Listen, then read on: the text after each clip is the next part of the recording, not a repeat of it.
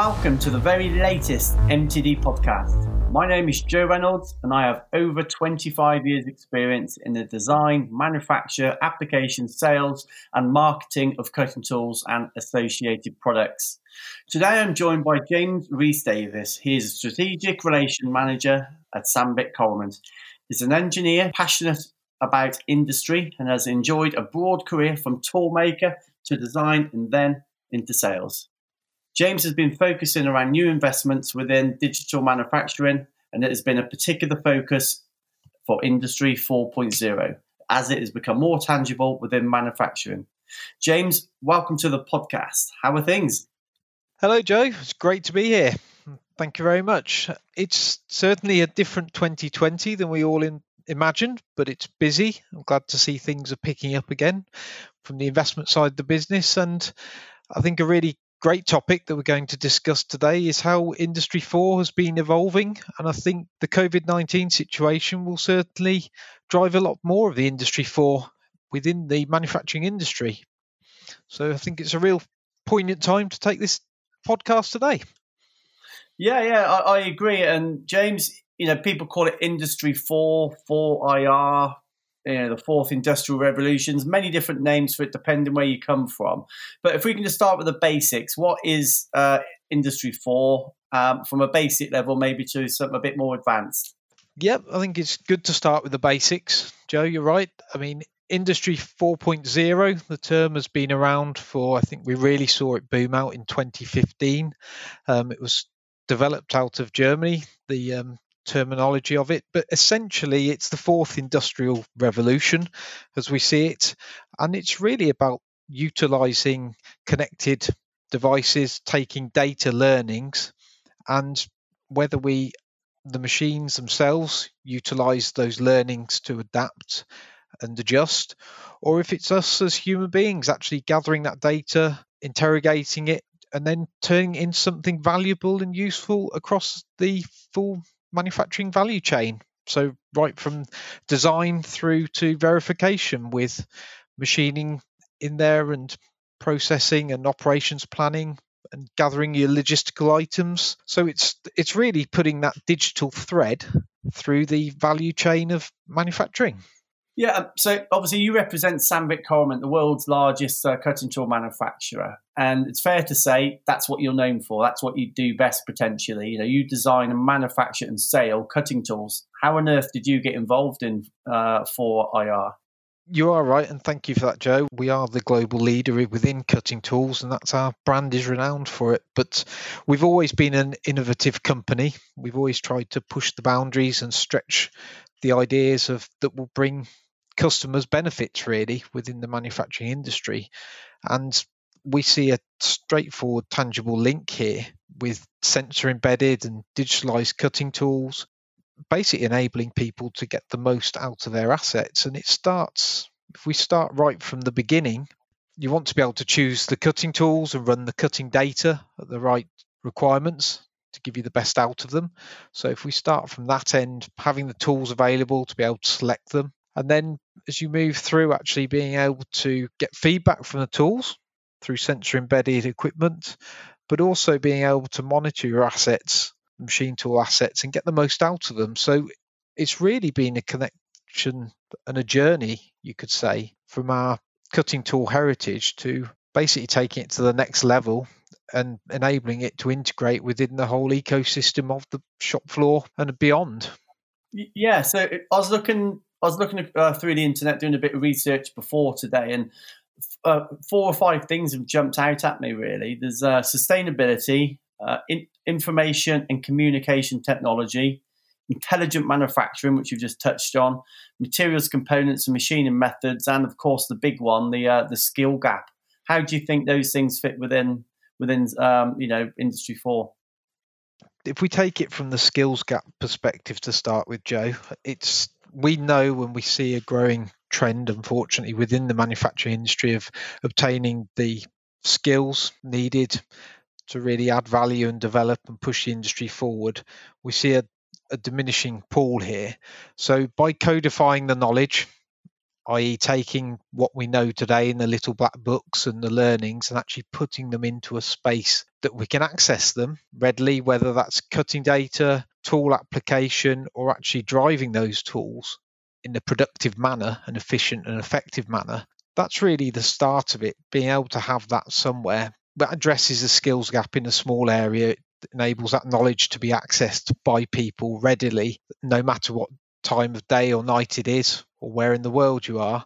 But then as we develop it more and put it into more CAN cycles within CAD/CAM systems, or even code generators and driving tools in effective and efficient manner, that's really where it starts. And so we're sort of addressing the skills gap there, pulling that and giving tools available to support this, which furthermore enables the sustainability aspect that you touched on here. So not only sustaining the industry, which that helps because we're bringing the knowledge in, but also sustainability enabled through more efficient uses of cutting data, cutting tools, machine tools, because if we're using them more efficiently and getting better output out of them, we're burning less electricity, less oil. So we start becoming a more greener planet as well.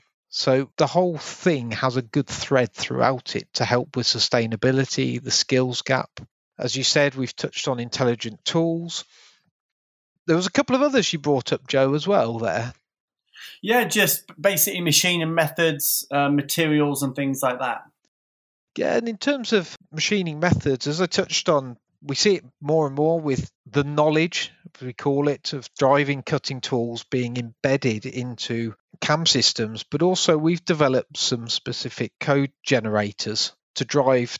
We've brought some innovative tools onto the market, Coroturn Prime, Invo milling, spiral grooving. So it's tools and methods and actually packaging the whole thing in an easily accessible way to drive the tool in the best possible way to cut the various materials. Yeah, for sure. And if we look at data is all around us in our everyday life. It is literally, if you've got a smartphone, data is used to remarket to you, ultimately to help you. And as manufacturing embraces more data, I think the longer it goes and the more data that's harvested, the better it's going to be. It has to be. I mean, you can then pick the trends out. We can see what's good, what's bad, what's indifferent, and actually make calculated data-driven decisions out of this. So we are doing it with our Silent Tools program, the intelligent boring tools where we started with sensor embedded tools, because these are typically being run on high value components, difficult to machine materials in bores where we can't see what's actually going on. So by having sensor embedded tools here and the data and the algorithms being built up, we can effectively predict when the tools are going to wear out, need insert changes. And in the worst case, if there was an insert failure, the tool can actually retract prior to it failing and damaging the components. So the data that we harvest here is critical because it enables us to build the future of the digital manufacturing industry. Yeah, for sure. And if you've got a machine shop and you're doing in-canal every day, that's one thing. But if you've got data from 4,000 companies machining in-canal, that presumably that data can be almost shared around, obviously via you guys at Coromant. That data can be shared around the world, can't it? You can look to improve strategies, and ultimately, if you've got the data of all these hundreds or thousands of companies machining in a particular material group, you're going to have more data to then pass down your client chain.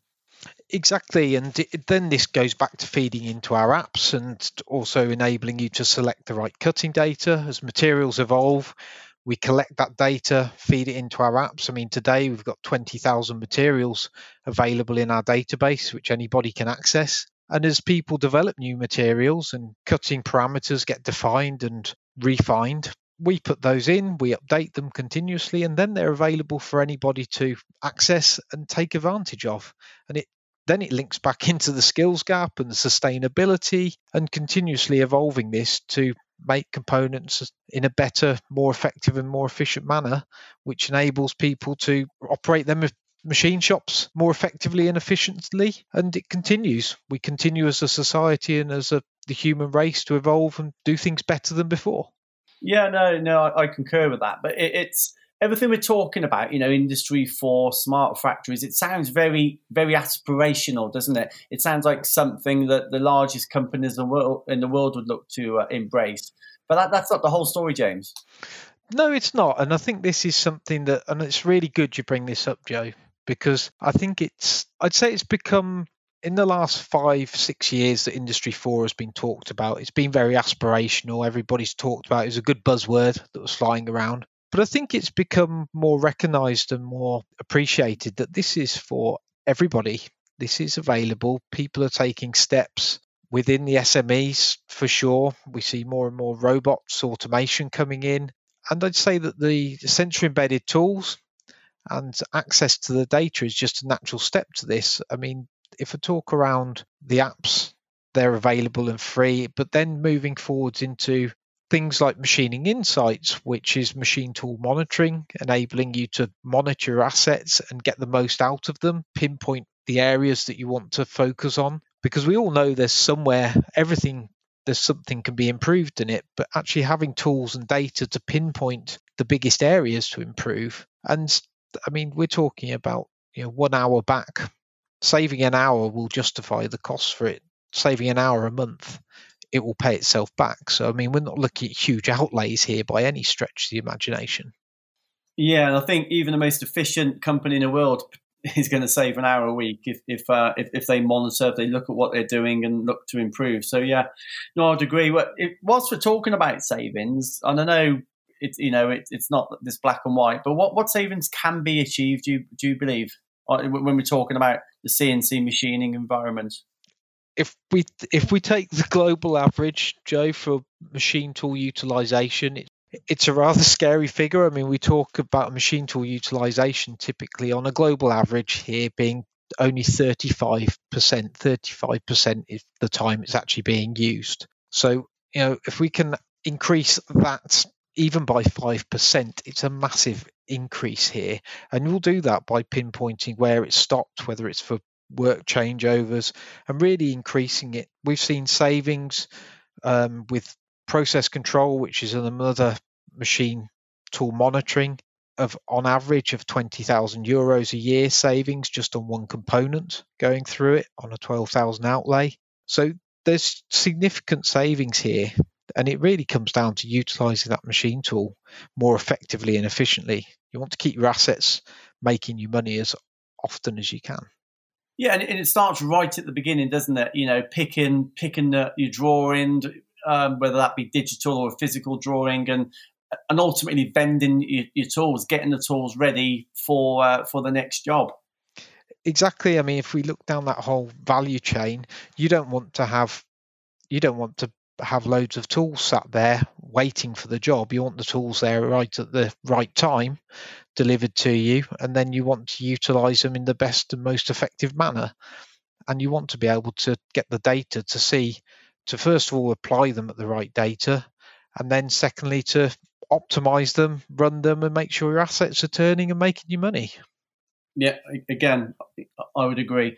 I've been around cutting tools for 25 years, and I truly believe Industry 4 will be a game changer for sure for cutting tools and the machining process as a whole. When I was just, I say, having a think prior to this, I'm thinking preventative maintenance. You're going to know when that insert fails before the operator knows. So obviously you can stop that.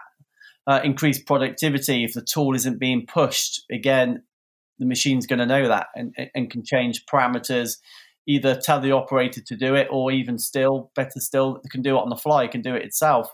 Obviously, this is going to improve quality. It's going to improve surface finishes. It's going to reduce the number of scrap components. It goes on and it goes on. It's going to be more operator friendly. Your button pushers now going to be upskilled, aren't they? Because they're not going to have to stand there, hovering over the e-stop. They can actually go off and do some better tasks essentially, and you can upskill these guys. And I do genuinely feel that it's going to change the way we do machine going forward. It's completely that, Joe. I mean, it really is about taking the non-value added aspects out of it and using digitalization to really focus on the value-adding parts and optimizing the processes. It's about increasing productivity, which has been at the core of our go-to-market, Sandvik Coromant. So as the industry is evolving, which is sort of coming full circle back to where we started this dialogue, we see the industry evolving and we support the drive to do it through digitalization of the processes. I mean, we talk about data being the new oil or the new gold, depending on who you speak to. And this is just really part of it. And as you rightly say, the list is endless. It's about getting the machines running more effectively, more efficiently, deploying the cutting tools in the right manner, but then equally having the data to actually look back and see where you've changed something, what impact has that had? Before, we'd change something, we'd have the gut feel or we'd follow it through. But times are busy. It's always busy. We haven't got time. We change something, it's fixed. So then we move on to something else and maybe we don't follow it all the way through. But with the digital thread, you can. Yeah, for sure. If we look at adoption, you've mentioned automation. That actually falls under the third industrial revolution banner. But here in the UK, we've been quite late, haven't we, on, looking at automation. I'm pleased to say that is changing. Everywhere you go now, you seem to be having pick and place robots and more advanced bar feeders and things. But when we talk about digital manufacturing and Industry 4.0, how does the UK compare to the rest of Europe, maybe even globally as well?